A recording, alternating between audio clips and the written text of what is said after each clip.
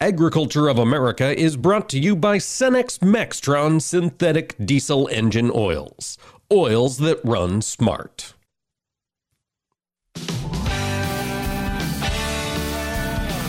Informing America's farmers and ranchers. This is AOA, produced by the American Ag Radio Network.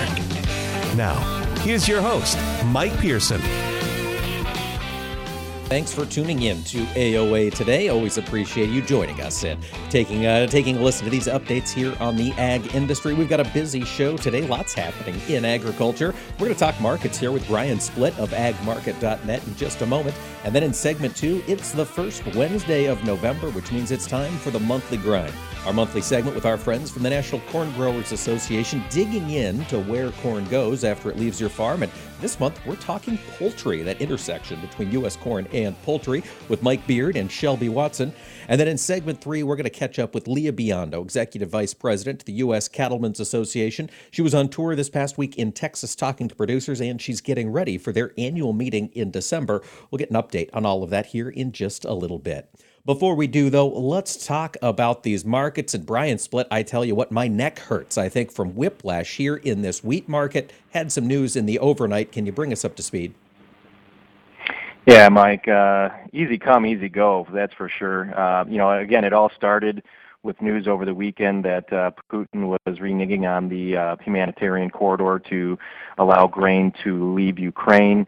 And then about 5 o'clock in the morning overnight, it hit the news wires that they were going to essentially allow that again. So Russia said it would resume participation in the deal. And that just brought futures down sharply, made some lows very, very quickly. December corn had traded down to 680. It's slightly off of that low, down 14 and a quarter at 683 and a half. The bulk of the selling was in wheat. December Chicago wheat is currently down 60 cents. We've got December Kansas City wheat down 50 cents. And we have to remember that these wheat markets did gap higher coming out of the weekend because of the news. And so I think that that's going to be the job of the market, is to go down and fill those gaps.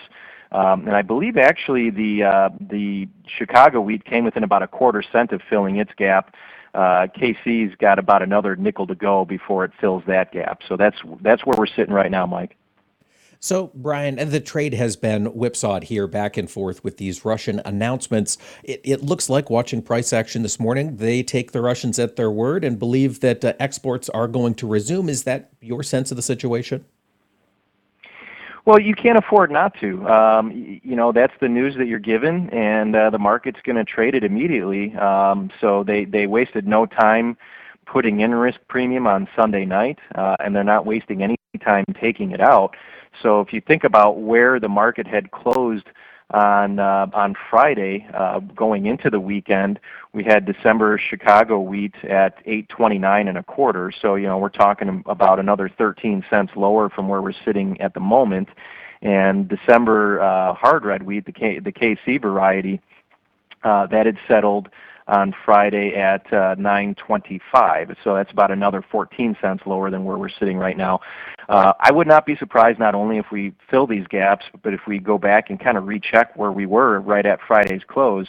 All things being equal, maybe we've got a little bit of additional support from some news yesterday that the Argentinian government was thinking about allowing their exporters to delay shipment of wheat because of concerns about their own domestic supply. So maybe that will keep the market from going all the way back to where it was on Friday's settlement. But the trade just cannot afford to ignore what Putin is saying one way or the other at this point.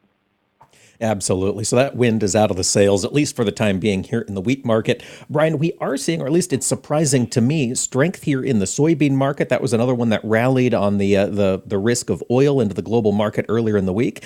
It's holding up well. Do you think that's going to persist?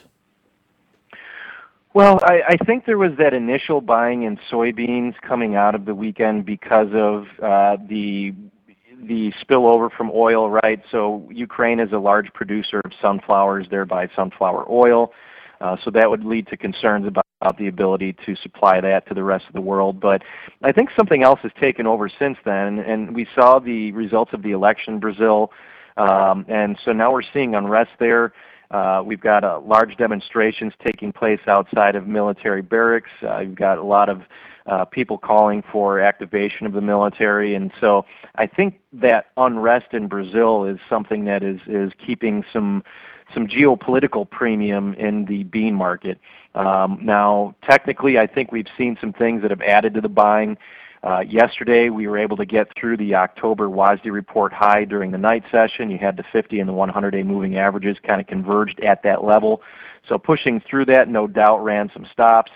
We were able to close above the 200-day moving average yesterday. We've traded on both sides of it today.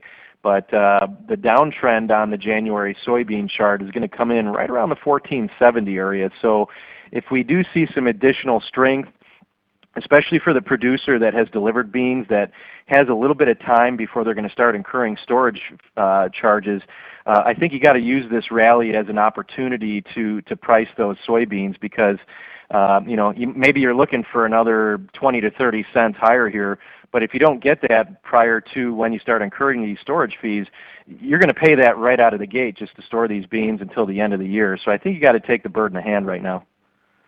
That makes sense, Brian. Well, the bird in the hand over in the corn market might have flown away a little bit this morning. I know March and May were touching $7. They've since backed off. Can that come back into the cards? I'm not going to say it can't. This corn market's been in an upward trending channel. With the news that we got today, we're kind of back down towards the low end of that channel. March corn is retesting the 50-day moving average, which we really haven't seen the 50-day moving average since late August when we had gapped higher from August 22nd to August 23rd. That was right during the crop tour where we were really realizing that the yield was not quite what we thought it was. So we've got a pretty steady upward trending channel. We're at the low end of that channel. Really the pattern in the market right now for corn is that we seem to be making highs on these WASDE reports. So we're going to get another WASDE report a week from today. You think back to the September WASDE report, we made a high that day. We didn't end up taking that high out until a couple days prior to the October WASDE report. We did have the quarterly stock report in between those two. That report also marked a high of its own. So I would think that just if we follow the current pattern in the market, maybe we find some support in this vicinity and find a little bit of buying as we approach the report next week. Now, if we do find ourselves at the upper end of this channel, which is what we've been doing when we get to these reports, that's going to be around 720 basis the March contract. And I think if you see that in the short term, from a timing perspective and from a technical perspective, that's probably an area where if you've got some marketing to do on corn, you might want to pull the trigger.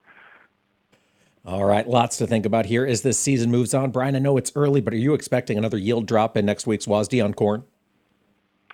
No, actually. The submission that we put in pre-report was to actually see the corn yield make a minor bounce by 0.3 bushels per acre. All right, well, we'll be watching for that 1 week away from the November WASDE report. Brian Splitt of agmarket.net, thank you so much for joining us today and sharing your insight. Thanks, Mike. Appreciate it. And folks, stick around. When AOA returns, it's the monthly grind with our friends from the National Corn Growers Association. Stick around. We're going to talk about that intersection between corn and poultry when AOA returns. Agriculture of America is brought to you by Cenex Premium Diesel. Diesel that doesn't mess around. These acres you've put your life into, your view each harvest morning. While the ag industry changes, this land is meant to be here for your grandkids and then theirs. That's why ADS and drainage contractors across the nation are doing our part to protect America's farm families. We're proud to provide water management solutions that make family farms like yours more profitable, now and for generations to come. Learn more about how we keep families farming at adspipe.com. At Brevant, our corn and soybean varieties are vetted nearly 3 million times against the competition. How many? 3 million frickin' times. Hey man, I'm standing right next to you. Sorry, got a little excited. Don't take us at our word. Take us at our proof. Visit Brevant.com to see for yourself. Brevant Seeds. It's about time. Brevant multi-year on-farm pre-commercial head-to-head comparisons, third-party and research trials, based on more than 2.8 million comparisons. With harvest wrapping up, Channel technical agronomist Don Gustafson joins me to provide an outlook on harvest and an analysis of Channel's product performance this year. Don, Channel products in the field, how'd they do? Well, because the farmers have faced a variety of conditions across the region this season, some growers were able to get in the field early, others experienced a delayed planting season, and of course, throughout the season, moisture was either abundant, fair, or scarce. But despite these various conditions, Channel corn and soybean products have performed very well. From the high-yielding acre to the stressed acre with limited rainfall, we have been very pleased with our solid performance. We have a very exciting lineup, and we've got great genetics and great breeding to back that up. That was Channel technical agronomist Don Gustafson. To see how Channel products are performing in your area and sign up to receive local harvest results via text or email, visit channel.com/yield. Vision loss is not something that you feel until it happens. Most people lose their vision from diseases like macular degeneration and glaucoma, not at birth. With macular degeneration, you lose your central vision. You have a blind spot right in the center of your face, so I can't actually see your face. So even that little circle in which I could see became a big blur. I was 65 when I first was diagnosed with glaucoma. There were no symptoms. I had no headaches. 3 million Americans have glaucoma, and half don't even know it. 11 million people in the United States have macular degeneration. You lose mobility, independence, changes your entire life. So many eye disorders can be treated if caught early. My husband tells me that I have beautiful brown eyes, and I don't want to lose that. Make a plan today to get your eyes checked. Visit brightfocus.org to learn more. Agriculture of America is brought to you by Cenex Premium Diesel. Diesel that doesn't mess around.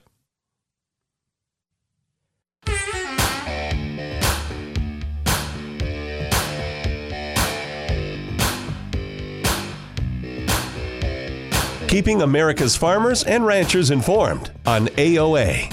Now back to Mike Pearson. Hello, ladies and gentlemen. Thanks for tuning in to AOA today. It is, of course, the first Wednesday of November, which means it's time to check in with our friends from the National Corn Growers Association for a segment we like to call the Monthly Grind. We're going to dig into what happens to that corn crop after it leaves your operation and it makes its way into the broader world. Joining us for this discussion, we're going to be talking with Mike Beard. He's an Indiana farmer and member of the Market Action Development Team, the Market Development Action Team, and we've also got Shelby Watson on the line with us today. She is the manager of internal operations at USA Poultry and Egg Export Council. Thanks to both of you for joining us. Mike, let's start with harvest. How did it go in Indiana this year? Harvest in Indiana is a different bag of tricks because some of us had drought and some of us didn't, but the weather's given us a good opportunity to move right along and become nearly completed with harvest.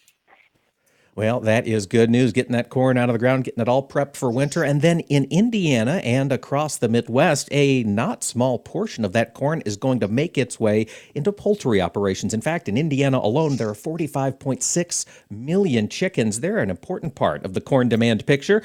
Shelby Watson, manager of internal operations at USA Poultry and Egg Export Council. Thanks for joining us today. Can you tell us a little bit, who is USAPEEC? Good morning. So USAPEEC is what we call it for short because it certainly is a mouthful. We are a trade association that represents the U.S. poultry industry as a whole. Our mission is to protect, open, and develop new markets worldwide. And then we also serve as the industry's voice on trade and policy issues. So we kind of think of ourselves as a link between the poultry industry in the U.S. and the U.S. government. And then we also act as a liaison between exporters and importers representing the U.S. poultry industry. Now, the U.S. poultry industry, Shelby, that is a big umbrella that covers a lot of different types of birds. Do you work with anything specifically, meat, eggs, or is it all of the above? All of the above. So we represent U.S. chicken, U.S. turkey, duck, and eggs and egg products. Well, that is a big flock that you are keeping an eye on. And Mike, I'm curious, you're working on the Market Development Action Team. You've got these partnerships with corn consumers around the world. Can you talk a little bit about the work that NCGA has done with USAPEEC? USAPEEC is the arm of the poultry industry that develops new markets. And at Market Development Action Team, we're about developing new markets, whether it be corn as a grain or whether it be corn as a feed ingredient in the meat that's exported around the world. And you know, when we do it as a feed ingredient, that means that domestically we're adding value to that corn here in the U.S. and we appreciate that opportunity to do that. USAPEEC has been a great partner in finding new markets and working to increase market share for exports of poultry around the world. That is true. And it's so important to keep the information accurate and up to date when we're working with international buyers. Shelby, I know that national corn growers have worked with USAPEEC to update buyers' guides and keep information factual and at hand. Can you tell us a little bit about the kind of work that you've done? Certainly.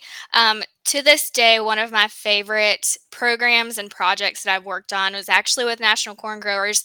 We updated our buyer's guides for eggs, chicken, and turkey. And back in the 90s, we created this PDF brochure that we were shipping out to our international markets where buyers could flip through, kind of like a catalog that you used to get in the mail, and they could see what they could import from the U.S. And it was costly. The only time we could get those into buyers' hands was when we were actually with them in person. So actually just before COVID kind of shut down travel for everybody, we decided it was time for us to digitalize these resources. So we worked really closely with National Corn Growers, and we made these awesome guides on our website that details all of the products that the U.S. industry has to offer. And they have some really cool features about them. They can be translated. So when a buyer in a foreign country opens up the guide, it'll pop up an option for it to translate into whatever language is their first language. And then also, they're accessible 24/7. So at all times when we're sleeping and they're awake over in Japan, they can be looking and requesting products from the U.S. without having to have that physically in their hands. So it's been an awesome and very, very timely project. Absolutely. And anytime you could make the process of buying goods easier, you oftentimes sell more of them. And Mike, I'm curious, as you think about poultry and ag exports, do you know roughly how much that contributes to the U.S. corn growers' bottom line?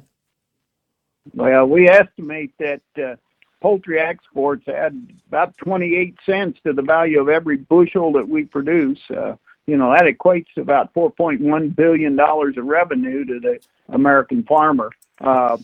Makes a big difference. One bird doesn't eat a lot of feed, but a lot of birds will eat a lot.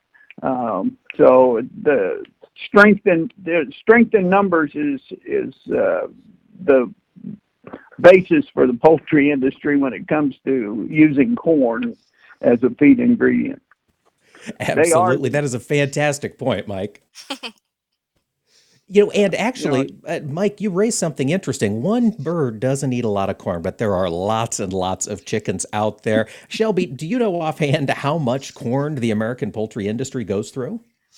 Sure. So in 2021, the U.S. poultry industry exported about 303 million corn bushel equivalents worth of poultry, which was about $5.6 billion in 2021. So we're expecting to fly by that this year. We know the numbers are already kind of bypassing that, so we're excited to see the full 2022 picture. But the poultry industry consumes about 1.2 billion bushels of corn, which makes them the largest consumer of corn grain in the livestock sector. And because corn is low in fiber, it's the easiest grain for chickens to digest. All right, so the outlook looks good for chicken consumption, poultry consumption here for America's corn going forward, Shelby? Yes, definitely. We are excited to see how our demand continues to increase as consumer wants change throughout international markets. And it's interesting for us to be able to keep up with the demands across the world and how different regions differ and how we can meet that need with U.S. grown poultry. And I understand part of meeting that need is listening to the feedback. What did the buyers say? What was their experience? And how did they get that experience back to us? Can you talk a little bit about USAPEEC's work on building that buyer feedback tool? Sure. So one of the cool things about our buyer's guides that I was talking about earlier is that there is an immediate way for buyers to request product from the U.S. poultry industry. So they can click right there on the buyer's guides and put in a request. And through our software, it goes out to all of our U.S. members who export. And so if somebody from a certain company sees that and says, hey, I can fill that need, then they take it offline and they communicate between themselves, which is kind of difficult for us to follow up on to see, was that successful? Was that not successful? So we have worked with national corn growers to create a feedback survey so we can follow up and see if those conversations were successful, if a deal was made, if there was any poultry that wound up in another market from the U.S. because of the work that USAPEEC did to put them together. So we are very, very excited to start seeing the results of that and hearing from both our members in the U.S. and our international buyers on, is USAPEEC fulfilling their needs correctly? Is there anything we can do better? So we have already gotten lots of great feedback on the buyer's guides, first and foremost. So definitely a very cool tool. That is fantastic. Folks, we have been talking here with Shelby Watson. She's the manager of internal operations at USAPEEC, the USA Poultry and Egg Export Council. Shelby, thank you so much for joining us today and for talking about this important intersection between corn and poultry. Absolutely. Happy to be here. And folks, we've also been talking with Mike Beard, Indiana farmer and member of the Market Development Action Team at the National Corn Growers Association. Mike, thank you so much for joining us. We wish you the best of luck wrapping up harvest there in Indiana. Thank you very much. And folks, stick around. When we return, we're going to check in with Lia Biondo, Executive Vice President of the U.S. Cattlemen's Association, about what's developing on the beef sector that she's keeping an eye on. Stick around for more AOA after this.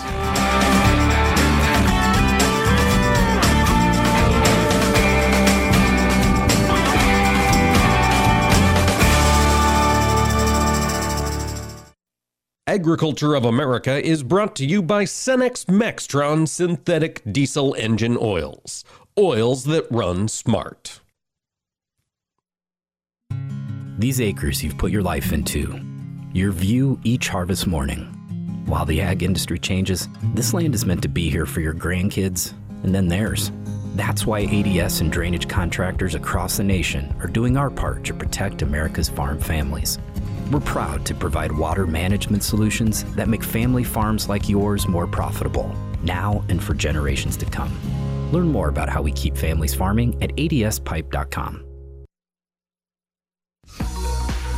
Tune in the first Wednesday of every month to listen to the Monthly Grind here on AOA. It's brought to you by our friends at the National Corn Growers Association, and each month we're going to dig into one specific aspect of corn demand. What happens to this grain after it leaves your operations and enters the global supply chain? That's what we're going to talk about each month on the Monthly Grind. Again, that's the first Wednesday of every month, and you can also find us wherever you listen to your favorite podcast. It's a show you don't want to miss. You're listening to AOA for the American Ag Network. I'm Jesse Allen reporting. Well, the grain markets are turning sharply lower as Russia has done an about-face today, saying that they will again participate in the grain trade deal that allows cargoes to depart from Ukraine ports. The move, very surprising to traders here today. It sent grain prices sharply lower, led by the wheat markets, which we would assume. Sharp losses in Chicago, KC wheat, and spring wheat as well. Here's a work through the trading day. That's weighing on corn, which is down double digits. The soybean market holding up okay with continued great strength in bean meal and bean oil, and that's keeping soybean prices just moderately lower as we work through the day here today on Wednesday. But again, Russia re-entering the grain deal, just continuing a lot of mixed messages and a lot of volatility with this situation. Credit was given to Turkey and the UN for providing written guarantees for Ukraine that it would not use the grain corridor to conduct military hostilities against Russia, but no confirmation was seen that this was true. Now, also, the agreement is still set to expire November 19th unless it is extended, so negotiations are going to have to continue here. So a lot of volatility surrounding this situation we're watching in the markets today. We're also watching the outside markets as the Federal Reserve meeting is set to wrap up today, and stock futures drifting quietly here ahead of the afternoon updated monetary policy statement from the Fed. The market expecting a 75 basis point rate hike today. Could even see 50, if not 75, but most people expecting that 75 basis point rate hike. So we're going to be keeping our eyes on that closely and see how the Fed news impacts the outside markets and in turn impacts commodities. Livestock trade is mixed. Cattle moving higher with grains, especially corn, breaking to the downside on the day Wednesday. You're listening to AOA for the American Ag Network. I'm Jesse Allen reporting. Nothing offers an opportunity to bond and give thanks quite like breaking bread together. This is especially true as we welcome our troops back home and keep those who are still stationed overseas in our hearts. Hi, I'm Gary Sinise. Since 2011, the Gary Sinise Foundation's Serving Heroes program has shown gratitude to our nation's defenders and their families by serving up nearly 500,000 hearty classic American meals at travel hubs and military locations. And now, together with our friends at Bob Evans Farms and their Our Farm Salutes program, we will help to provide even more meals nationwide, offering our defenders a taste of home and the feeling of togetherness around the table. Help us show America's gratitude through food and fellowship. Look for the Bob Evans Our Farm Salutes purple packaging at your grocery store and visit ourfarmsalutes.com to learn more. While we can never do enough to support the men and women who serve, together we can make a difference, bite by bite. Agriculture of America is brought to you by Cenex Premium Diesel.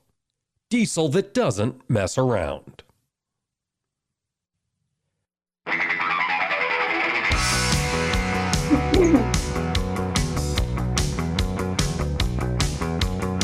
Keeping America's farmers and ranchers informed on AOA. Now back to Mike Pearson.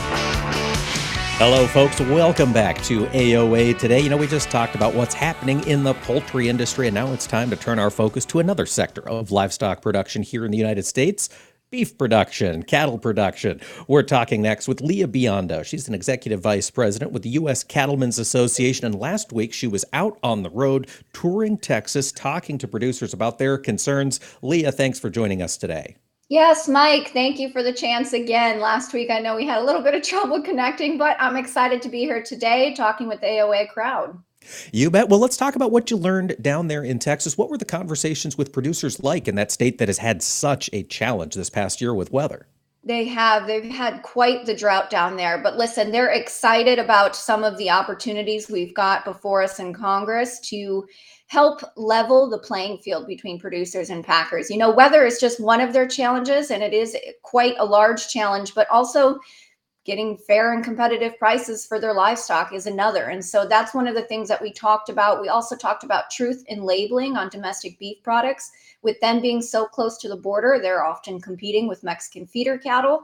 And so for them, having that truthful and accurate labeling on the package of their product in the grocery store is very, very important. So I would say we had some great conversations on how we can get there together. The Independent Cattlemen's Association of Texas, of course, is an affiliate of the U.S. Cattlemen's Association. So we were glad to be down there with our very long-time partner. Well, Lia, you mentioned there the political action that's happening this year. We've seen agriculture, and specifically the beef business and cattle production, be a focus of a lot of legislative and regulatory action this past year. From U.S. Cattlemen Association's perspective, what are some of the big wins that we saw out of this Congress?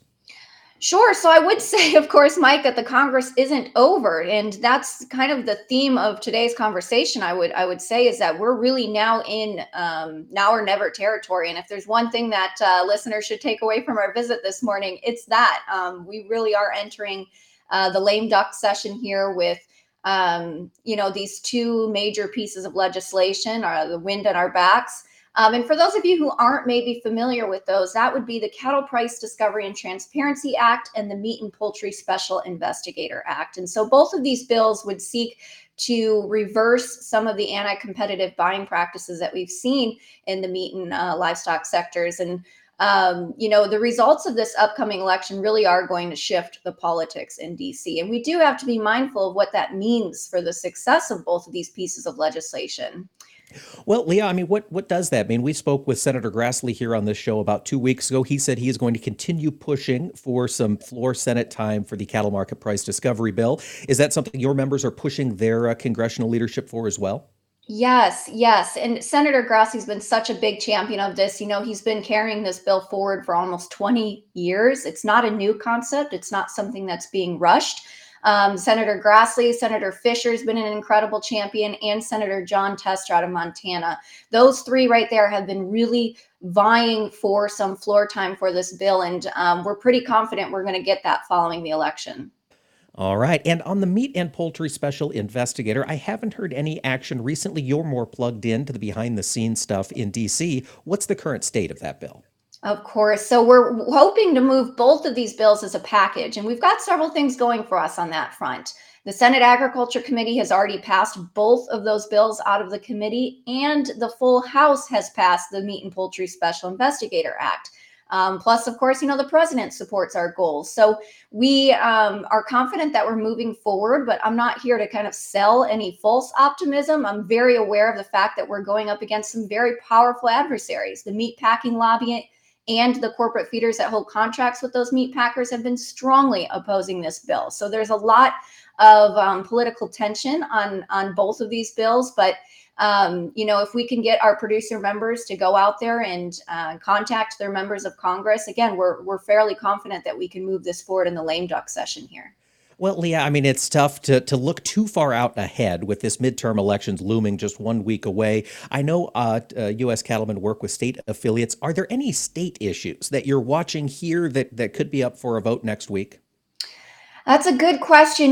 We tend to leave the state issues to our state affiliates. We operate at more the federal level, so we rely on them to give us some of the news out of each of the states. I know that they're all have their own challenges out there, but we're narrowly focused on this federal legislation here as we look at the midterm elections.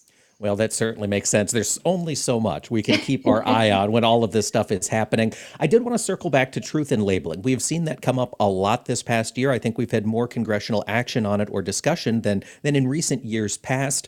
Where do you see it going post-election or through this Congress? You're absolutely right. It's very exciting to see the congressional action out there. We've got two separate issues here. We've got closing the loophole on product of the USA labeling, which is that product can come into our country, undergo some sort of transformation, which can be cutting, wrapping, trimming, and then they can claim that product of the USA label. And that's because of the repeal of country of origin labeling in 2015. They didn't really leave clear directions on the books once that mandatory country of origin labeling was repealed. So closing the product of USA loophole is one issue.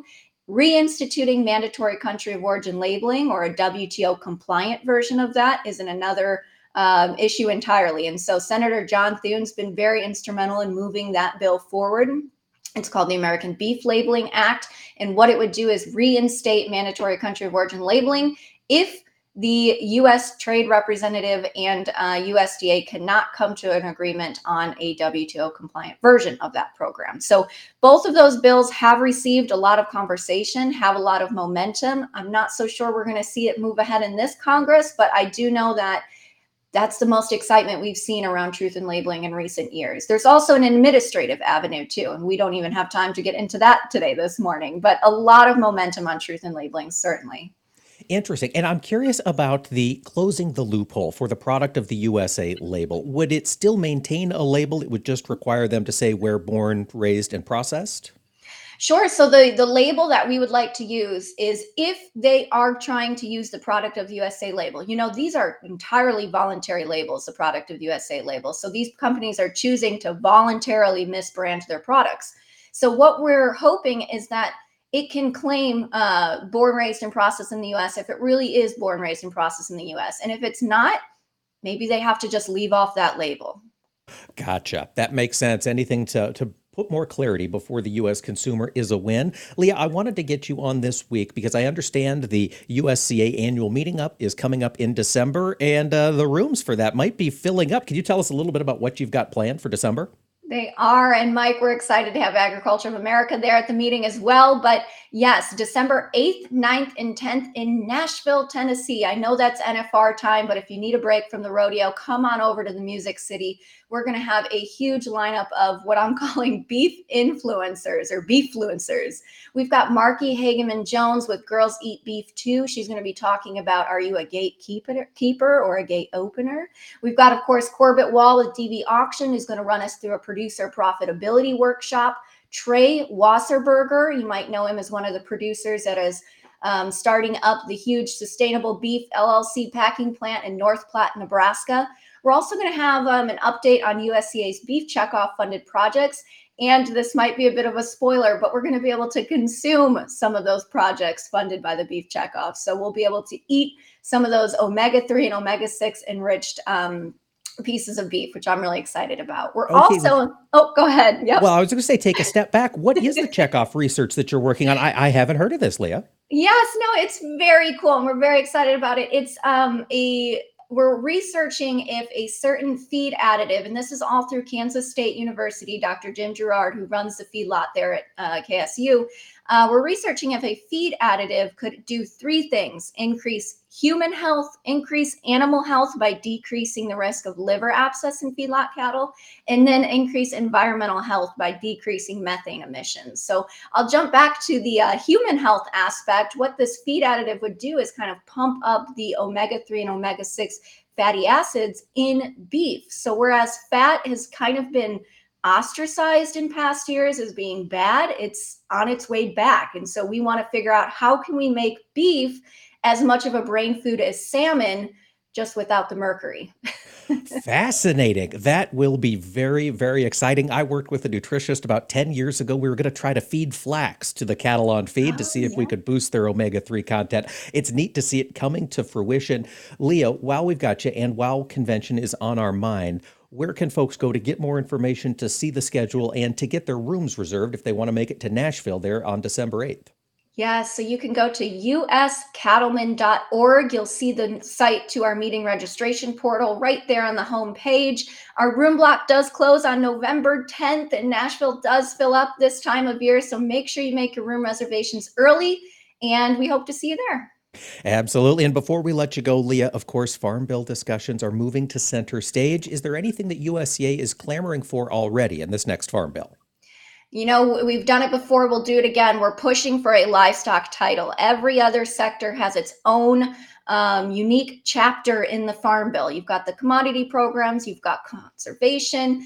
Livestock does not have its own title. So we are pushing for more of a focus on some of these livestock issues. We'll definitely be taking a look at how we can introduce some bills that would push back against anti-competitive practices and get those within the Farm Bill. But we also recognize that there's some changes that need to be made to the risk management programs at USDA. And so we'll be looking to either upgrade, provide more funding for, or otherwise support those risk management programs within the context of the Farm Bill. There will be lots of discussions at the annual meeting December 8th in Nashville, Tennessee for the U.S. Cattlemen's Association. We've been talking with Lia Biondo, the Executive Vice President. Lia, thanks for joining us today. Thanks for having us. And folks, stick around. We'll have more AOA when we return. Agriculture of America is brought to you by Cenex Premium Diesel. Diesel that doesn't mess around. Take a look under your bed. Find stuff under there? What about jobs? No? Now try your basement. There's a pair of overalls that overall you're not so into anymore. A perfectly good laptop that hasn't sat in your lap in months. And even more stuff, but still no jobs? Well, you really have both. See, stuff is defined as household articles considered as a group. Sometimes this stuff is no longer needed. Wait, no longer needed? That can't be right. Because remember those jobs you were looking for? Those are really needed, and they're the stuff inside your stuff. Even inside that winter coat that moved with you to Phoenix. Our job is to unlock those jobs, and it starts when you donate your stuff to your local Goodwill. Here's how we do it. When you donate to Goodwill, we sell your stuff to provide job training for people right here in your community. So just by teaming up with Goodwill, you help create jobs. And isn't that worth parting with the leftover keytar from your 80s cover band? Goodwill. Donate stuff, create jobs. Find your nearest donation center at goodwill.org. A message from Goodwill and the Ad Council.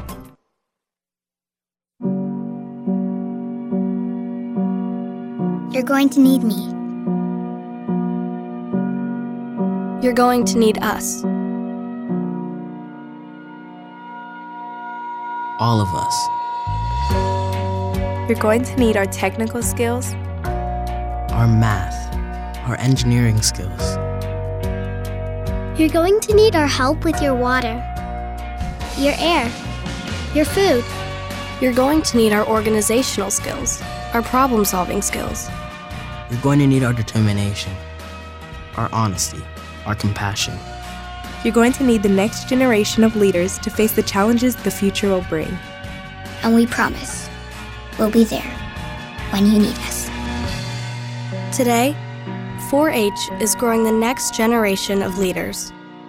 Support us at 4h.org. These acres you've put your life into, your view each harvest morning. While the ag industry changes, this land is meant to be here for your grandkids and then theirs. That's why ADS and drainage contractors across the nation are doing our part to protect America's farm families. We're proud to provide water management solutions that make family farms like yours more profitable, now and for generations to come. Learn more about how we keep families farming at adspipe.com. With harvest wrapping up, Channel technical agronomist Don Gustafson joins me to provide an outlook on harvest and an analysis of Channel's product performance this year. Don, Channel products in the field, how'd they do? Well, because the farmers have faced a variety of conditions across the region this season, some growers were able to get in the field early, others experienced a delayed planting season, and of course, throughout the season, moisture was either abundant, fair, or scarce.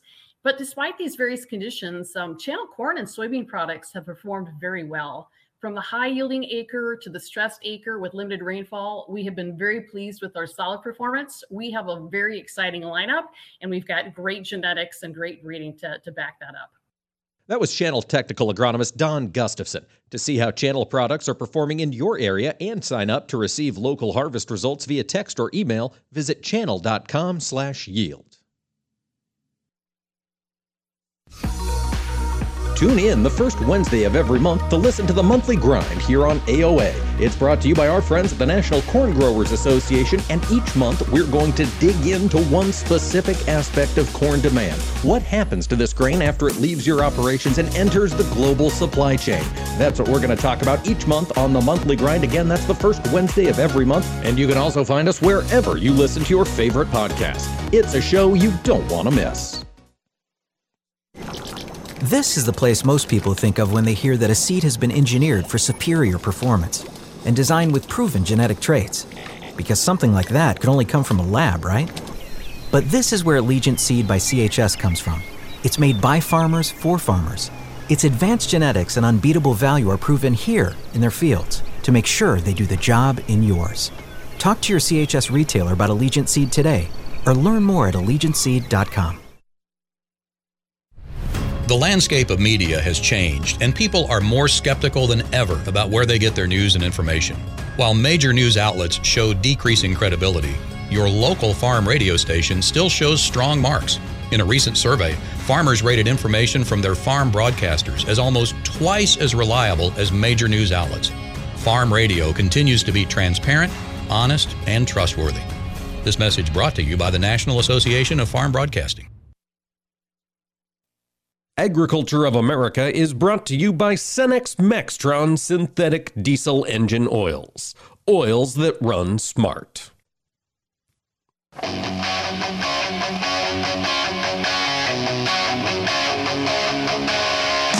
Keeping America's farmers and ranchers informed on AOA. Now back to Mike Pearson. Welcome back to AOA, ladies and gentlemen. We've got a couple of headlines that relate to stories that were touched on earlier on the show, and Brian Splitt, at the beginning of the episode, mentioned the troubles that are developing down in Brazil. We've covered briefly their election here over the past month. Former President Lula da Silva was running against current President Jair Bolsonaro. They had an election a month ago. It was very close, but nobody secured the majority. And then on the 30th, last Sunday, the election happened and Lula was declared the victor. It was a very slim margin of victory, less than a percentage point, I believe, between the two. And since then, the country has seen some upheaval. There have been a series of strikes and protests that have broken out across the country, began on Sunday, stretched through yesterday and Monday. And as of this morning, they are starting to be taken down. Jair Bolsonaro, the current president, has come out. He was silent for 2 days following the election.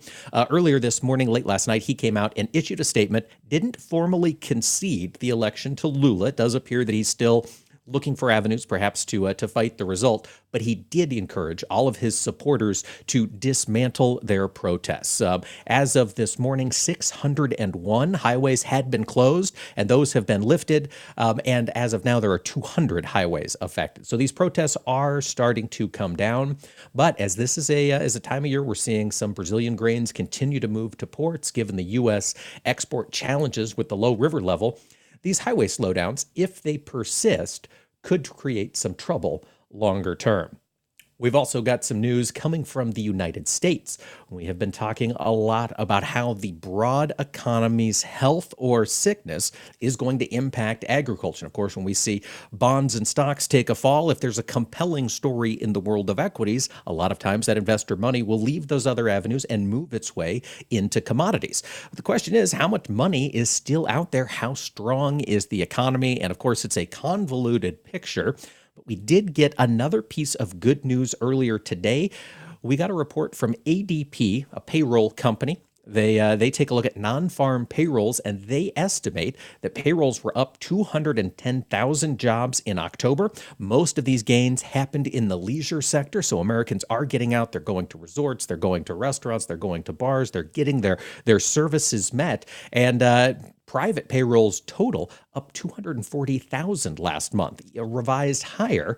And we continue to see strength out there in the hiring market. Now, how long is it going to persist, and will it spread beyond the labor market remains to be seen. And of course, the markets are eyeing this very carefully, because this afternoon we are expecting to get a report from the Federal Reserve, not a report, rather, we're expecting to get an interest rate hike.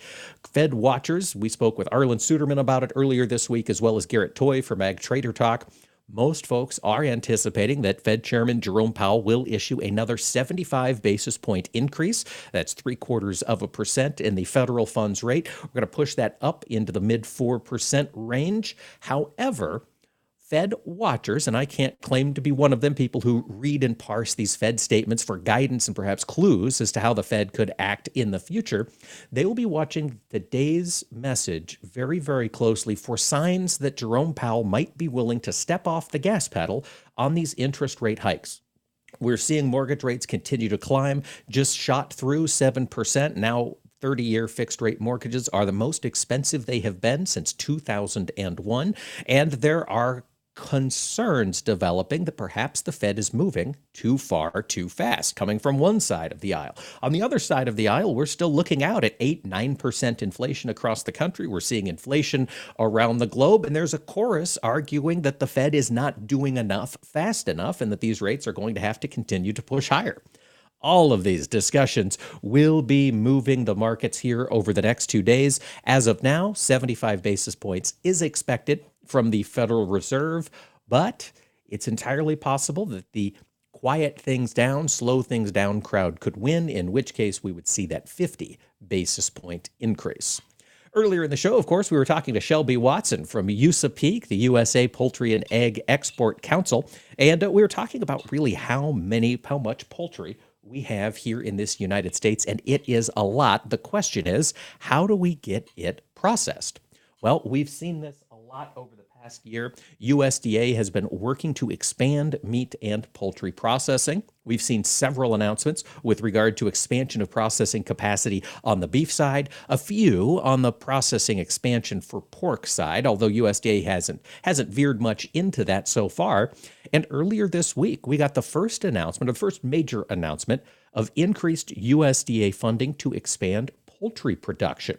Tom Vilsack, Secretary of Agriculture, was in Omaha and to make these announcements. And basically, it comes down to more money coming out to help grow processing capacity.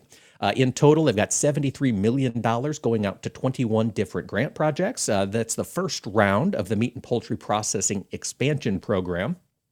Then there will be another separate program that's going to roll out $75 million through the Intermediary Lending Program, and then another $75 million is going to go to 4 meat and poultry-related projects through the Food Supply Chain Guaranteed Loan Program.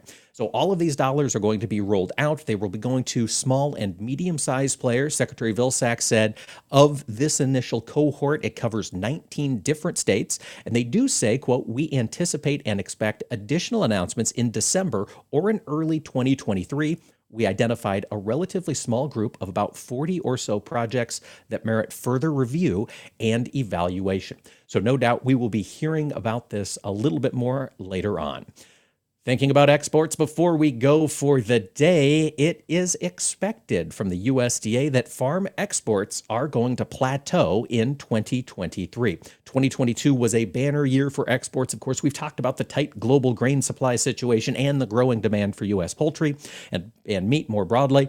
But looking out to this next year, between the challenges in the supply chain, between the strength of the U.S. dollar and the rising interest rates, selling our goods abroad might become a little more challenging.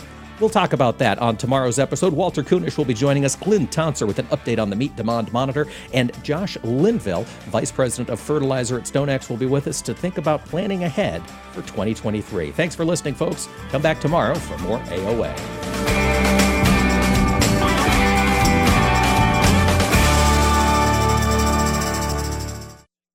Agriculture of America is brought to you by Cenex Premium Diesel. Diesel that doesn't mess around. Tune in the first Wednesday of every month to listen to the Monthly Grind here on AOA. It's brought to you by our friends at the National Corn Growers Association, and each month we're going to dig into one specific aspect of corn demand. What happens to this grain after it leaves your operations and enters the global supply chain? That's what we're going to talk about each month on the Monthly Grind. Again, that's the first Wednesday of every month, and you can also find us wherever you listen to your favorite podcast. It's a show you don't want to miss. This is the place most people think of when they hear that a seed has been engineered for superior performance and designed with proven genetic traits. Because something like that could only come from a lab, right? But this is where Allegiant Seed by CHS comes from. It's made by farmers for farmers. Its advanced genetics and unbeatable value are proven here in their fields to make sure they do the job in yours. Talk to your CHS retailer about Allegiant Seed today or learn more at AllegiantSeed.com.